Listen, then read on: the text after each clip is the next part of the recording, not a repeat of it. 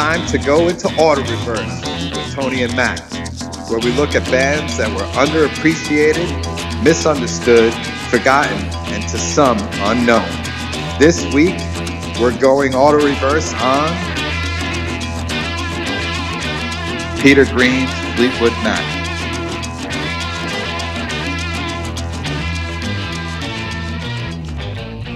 So this one was a tough one.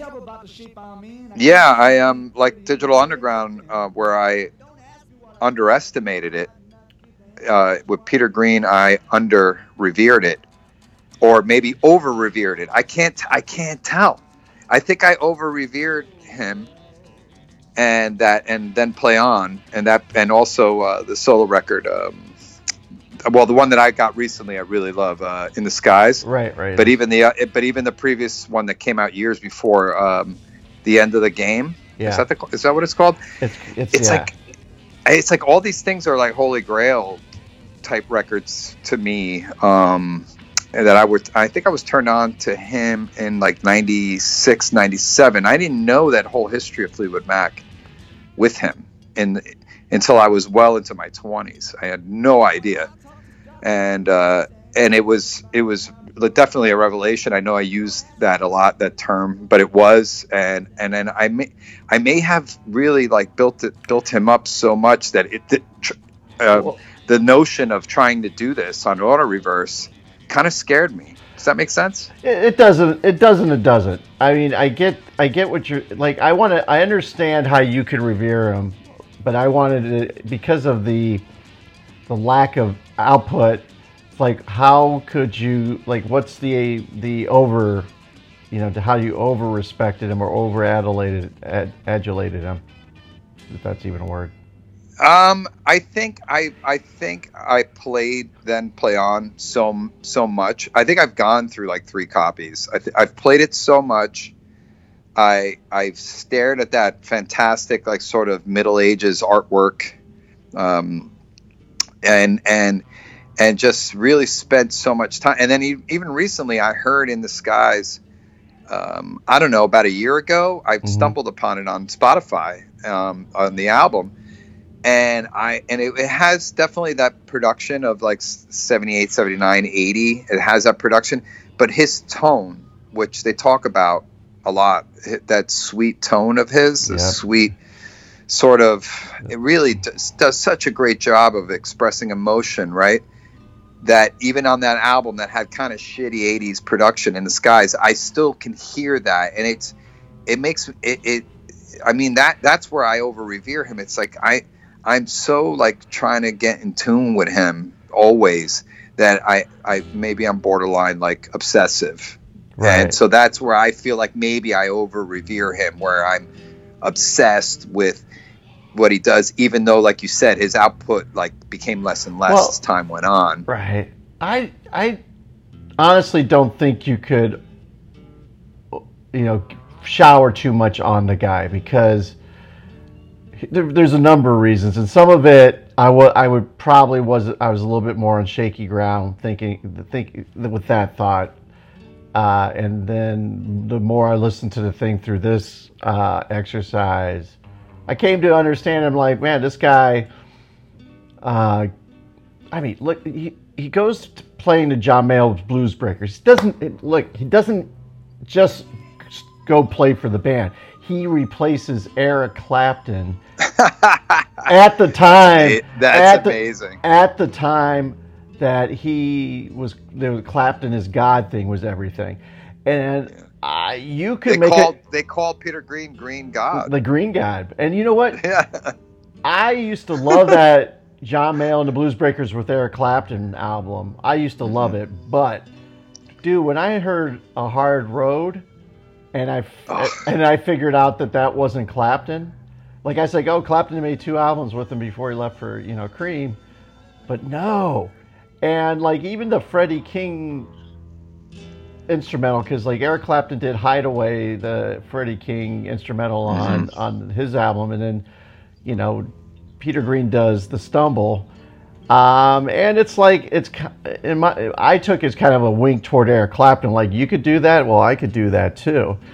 But oh, that's the best. And that when people do that, when they're competitive and not in a nasty like, you know, your mama sucks. It's more like I'm going to do what you do and do it slightly different and maybe interpret it as better, but slightly different. And that's the beauty of that sort of competition in music, you know. Well, but in the case of Clapton and Peter Green and Jeff Beck and Jimmy Page, I mean, it's just like, it's not about who's better, right? It's about not really. I mean, it's about what flavor do you want to have tonight. That's really what it's about. And if we, you know, the thing is I tend to lean toward the people who do the more interesting things, which would definitely be Peter Green and Jeff Beck. They go out on a limb a lot more with their playing and the songs that they write. But anyhow, the Peter Green thing, like, but I digress. I digress. I'm getting all like guitar geek. I know. I could see your mind going in it, like just floating away. And then when you compare hey, wait, I'm still here. Then when you compare him to Hendrix, and then I know. But you know what? Even though I'm not a guitar player like you, I understand that. You know, and I get it, and I can kind of engage in those conversations, because as long as we're talking about soul as well as technique and everything else, all the parts that make it, it's still interesting to talk about. And you know, the things that, like, there's the saying, like, when he played his solos, he would actually turn his volume down just so he could get that, he could create the, you know, kind of control the mood and the feeling that was going into everything. I can say that, you know, how expressive he is with his guitar, I don't think there's really too many people who can touch how expressive he is. I mean, I agree. He definitely took thing out of Less is More book of B.B. King, and there's so much of B.B. King in him that it's more like it's the vibe, not the template of what B.B. King did. I mean, his singing and his playing is just trying to really get you to, he's telling you a story with his guitar lines. But anyhow, the arc of him going from doing John Mayall to using that, I think John Mayall gave him studio time, McVie and Mick Fleetwood gave him studio time to record the album that became I think the first song they wrote was Fleetwood Mac, which is actually an instrumental. And they catapulted that up to starting their own band. And they were predominantly like a straight blues band. And then those first records, like English Rose and I forget the name of the other one. Mr. Wonderful. Mr. Wonderful. Right. Yeah, they're like 80% blues, like, you know, covers or whatever, but there's that 20% where you could hear the birth of, like, Then Play On, and, you know, you could hear the birth of, like, more progressive Black Magic Woman's like a good almost transition, and Albatross is kind of a nice transition that has elements of blues, but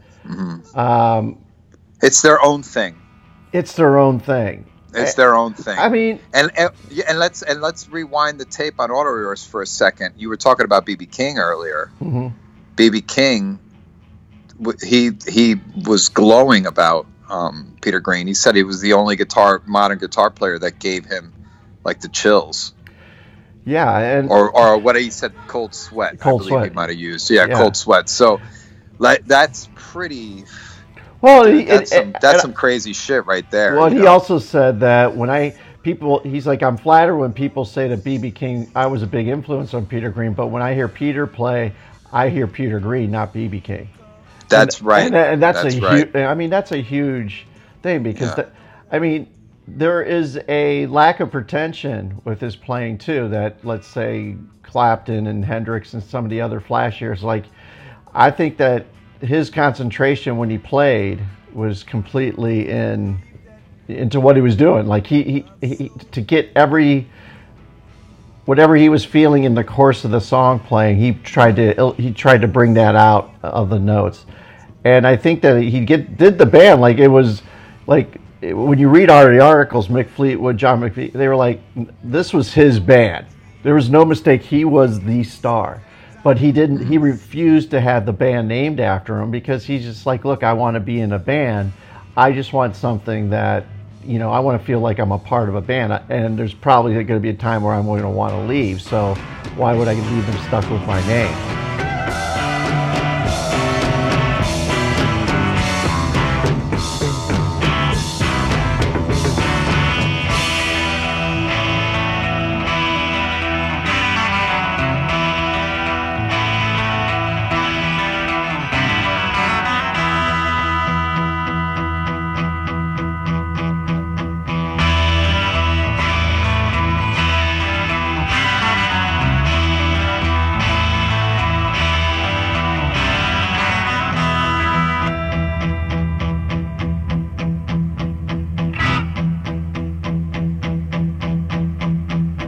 You're the green Manalishi with a two-pronged crown. All my trying is up, all you're bringing is down.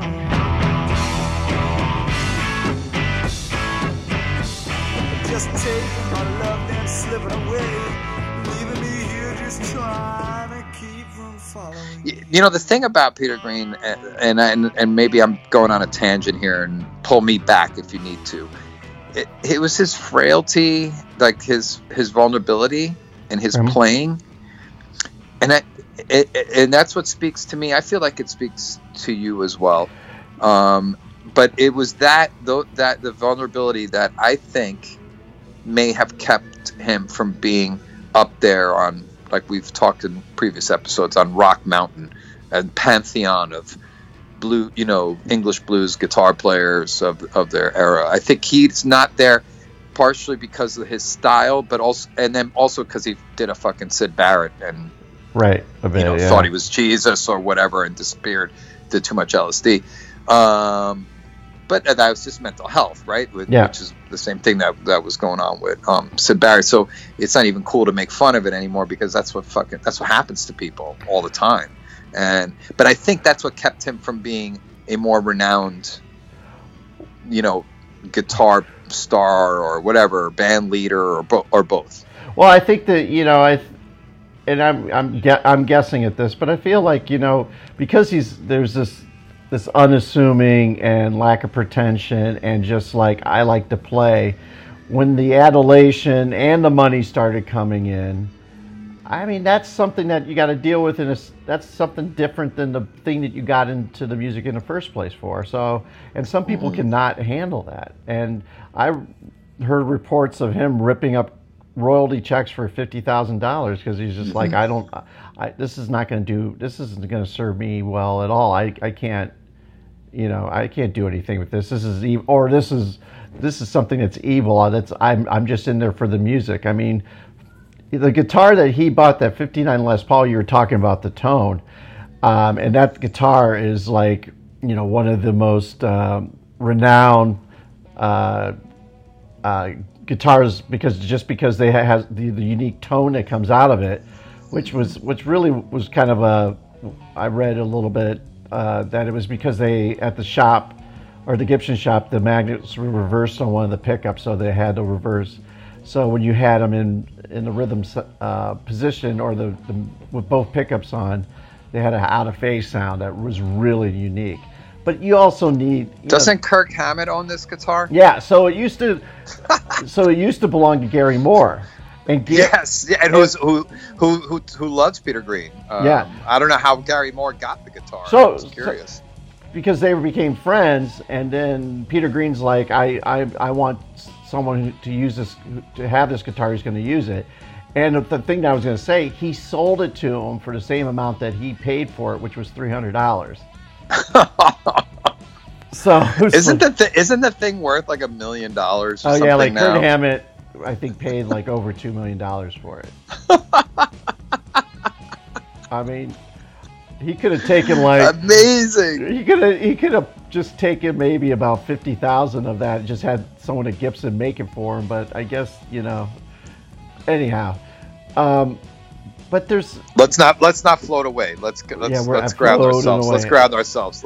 So let's talk about the arc of the relationship, because they brought on Jeremy Spencer, who's more of like a solo guitarist, a solo guitar player, a slide guitar player, not solo, slide guitar player, and he's not much of a songwriter, but he does add, Rattlesnake, what's that called? Rattlesnake Shake. Rattlesnake Shake. And a bunch of, and some of their live stuff, he really brings apart, but he wasn't much of a songwriter and didn't bring a lot to the table. He was a vibes guy. Yeah. And he joined a religious cult later and made a record, like a religious record, like Jeremy Spencer and Friends or some shit. I have it. I own it still. It's not a very good record. No, it's not. It's not. It looked good. I saw it in a store and it was $10. I'm like, yo, Jeremy Spencer, he made a solo record. Well, you know what? Oh, this is going to be good. And I take it home and I'm like...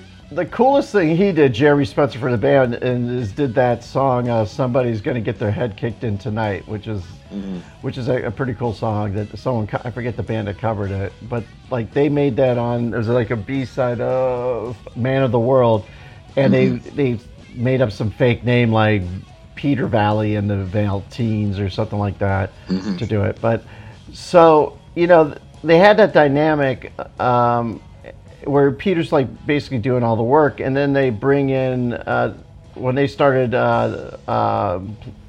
Then Play On, they brought in that 18-year-old Danny Kerwin, which really was kind of like a yin to Peter Green's yang in terms of playing, and really worked well in the dynamic, especially on that album. And I think like Jeremy Spencer only played piano on Then Play On. He really had like a very minimal role on that. But the play on like if you listen to like their live stuff, like the Boston, if you can find the Boston albums, really, really good. And then, Danny Kerwin wrote Coming Your Way and One Sunny Day and Although the Sun is Shining. And, he wrote a lot of really great songs, but his guitar work was a good counterpoint to Peter Green's. And he died last year, Danny Kerwin. Yeah, I think he did. And also, we didn't mention this at the beginning of the show, but Peter Green passed away this past week, and I don't think that's why we're doing this show. No, but it gives it a poignancy, I guess. Well, here's what it is. We talked about that all the time, because when you hear Fleetwood Mac, you don't think of any of the Peter Green never comes into conversation. It's Stevie Nicks, Leslie Buckingham, Lindsey Buckingham. What did I say? I think you said Leslie. Oh yeah, Leslie Nielsen. Leslie Nielsen. He could still be Lindsay Lohan. Lindsey Buckingham.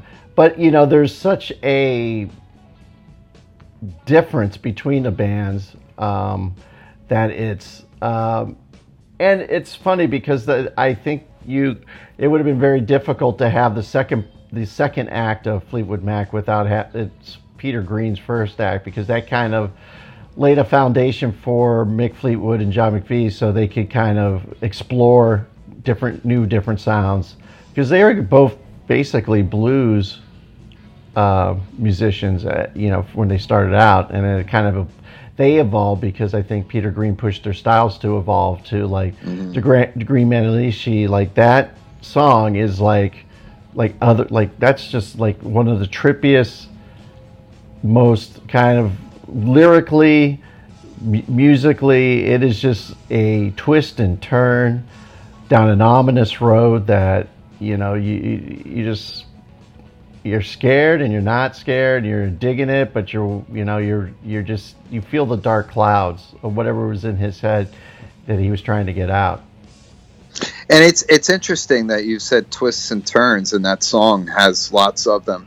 But if you think of Fleetwood Mac's history after Peter Green, after he left, and you think of John McVie and Mick Fleetwood's journey, if you also see like different the different records that came out, Kiln House and Bare Trees and stuff, and their styles kept kind of changing.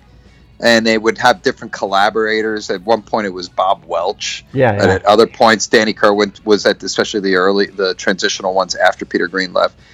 Danny Kerwin's the one that's kind of sort of leading the creative charge. And it's interesting to sort of watch them do that, and then into this like sort of California sunshine, cocaine and breakups and champagne. Rumors, Tusk, and all those records, and also the sort of like songwriting team that then collaborated with Mick and John of Lindsey Buckingham and Stevie Nicks, because they had made a record before that, Buckingham Nicks, which in my book is a very good record. No, that's a good album. It's a good album. So it's interesting to see what they've done. That's why, like in the playlist, in the Fleetwood Mac playlist, which is 87 or 88% Peter Green, okay? Right. And even some of the previous stuff, like we talked about John Mayall's Blues Breakers, and also the stuff he did with Rod Stewart. What's the name of that band?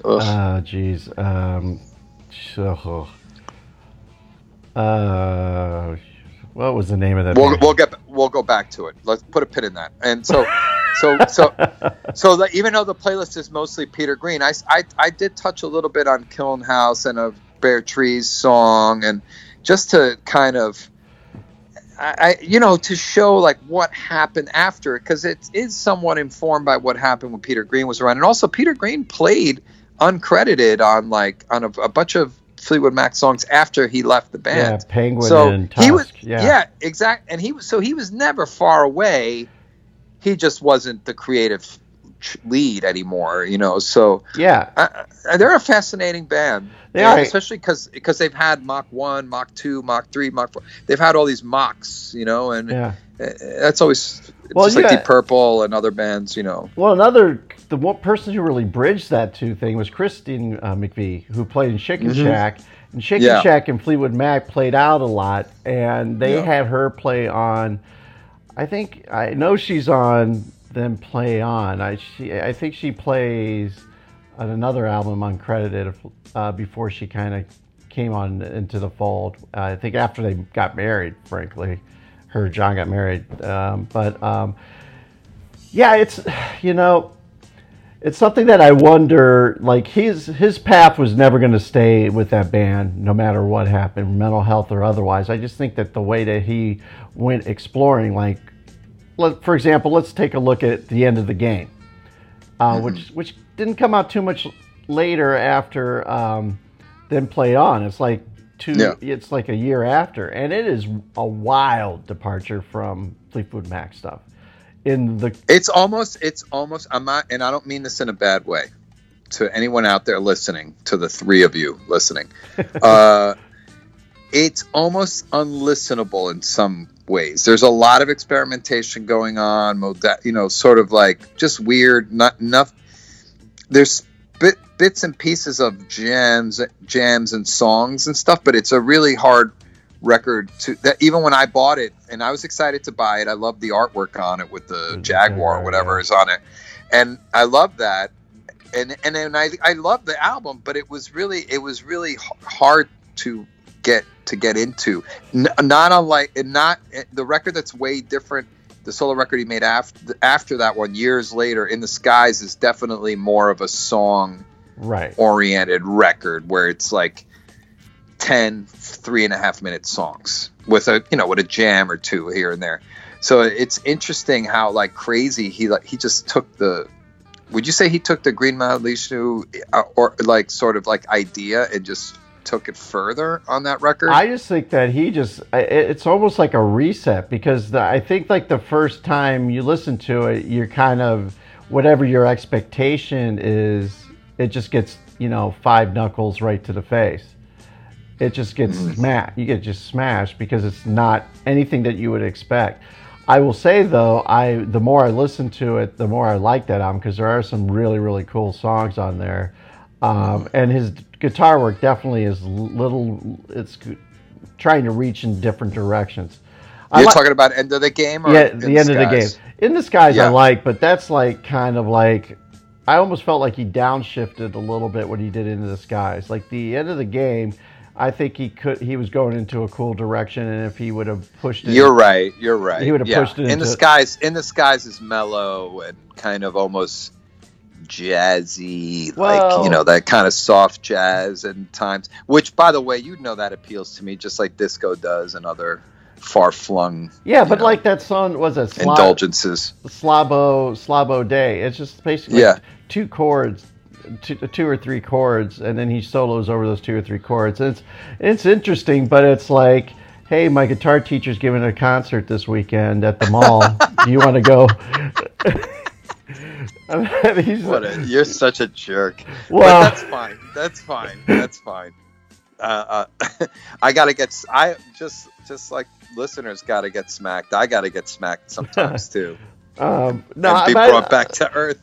But the thing is like you listen to the thing is like when you listen to the playlist, and it's a great playlist in terms of its variety, is that certain things like especially if you put I usually listen to it through a couple times, then I put it on shuffle, and just sometimes it's jarring, like having you're listening to like Shake Your Moneymaker or How Blue Can You Get, that B.B. King cover, and then it goes into one of the songs from the End of the Game, which, you're just like, whoa, what the, it's kind of, it's like some demented, because you're right, like the songs, like the first song I think is like almost 10 minutes, and so it's a different experience, and I think that was something that interested him more than anything, is like trying to go in different directions. And you hear various stories about whether it's the drugs, the toll on everything, and mental health. I think it was a number of things. The guy lived at home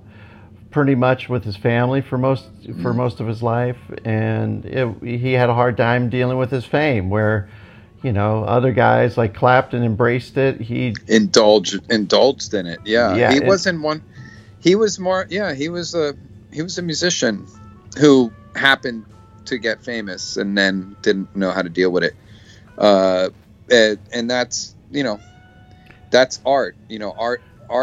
Art changes once the art is successful and well known. It has a way of affecting the person that makes it and the people that like it, right? Frankly, I mean that's like kind of that's a big thrust of our conversations in Auto Reverse. Talking about that, There's also like a sense of, when you talk about a fan's selfishness, and like my selfishness is like, well, geez, if Jimmy could have made it to 40 years old, what kind of interesting things would he have done? If Peter Green could have kept his stuff, could have kept things, it could have had some support, and could have had a little help with bearing and managing it all. What else kind of stuff could he could have done after the End of the Game, and just tried to. It's like those are the kind of things that you have a selfishness as a music fan, because you're just like, you see that if things would have been steered just a little bit with a little bit more kindness and love, they could have got something else out that would have truly rewarded us. But life isn't fair, and those things happened, and Well, and I know I'm going to probably take this show over the half-hour mark with what I'm about to talk about, but I'm going to do it anyway, just because I think it's pertinent. Someone reminded me of Amy Winehouse recently. I really liked her. Mm-hmm. I thought she made good music, and she was an interesting person. But one of the reasons that she died so young, I think she was 27, and I think it was from drug-related, if I'm not mistaken. So one of the reasons that stuff happened to her, where she just continued to be self-destructive and doing taking substances, is because her father was her manager, or was somehow kind of leading her career or guiding her career, and he wasn't concerned with her health or mental health or any health, and just wanted her to keep pumping out the music. And I think she even talks about it in that song Rehab, right? So I feel like, and the same thing happened to me when I was running TP Records. I had the Brian Jonestown Massacre on the label, and at the time, Anton, the main guy, we were riding, high off the movie, and we were selling a lot of records, and Anton was being self-destructive and drinking a lot. He's sober from what I understand now, but in my own way, we were like kind of looking away from that problem and trying to, have the goose continue to lay golden eggs. And I feel like that's what happens with a lot of people that make art and make music, is that they're not, no one, even in the modern age of where mental health is taken seriously, substance abuse is taken seriously, and you're not just like vilified for it. I think people that are managing the artists or even the musicians that play with the artists, they're not like, they're looking away from the problem. Right. And I think that's, and not to go on this crazy tangent, but I feel like it happened to Peter Green, it happened to Hendrix, it happened to Syd Barrett. People just looked away and didn't know how to deal with it. And in some cases, because they didn't want the gravy train to stop. In other instances, they didn't know what it was. Right. So, well, it's a lot to manage, and even with the people who do make it through there, like when Danny Kerwin, he started playing at, joined Fleetwood Mac when he was 18 years old, and for basically 4 years just played and toured nonstop. And then he had a breakdown. Alcohol abuse, and they had to kick him out of the band because he was just way too destructive. But it was basically brought on an issue because they just kept pushing the band. Like, okay, tour for a year, go record for 3 months, go back out and tour, and that nonstop cycle of just like, keep the machine rolling rather than like, look guys, take 3 months off, don't listen to any music, and then come.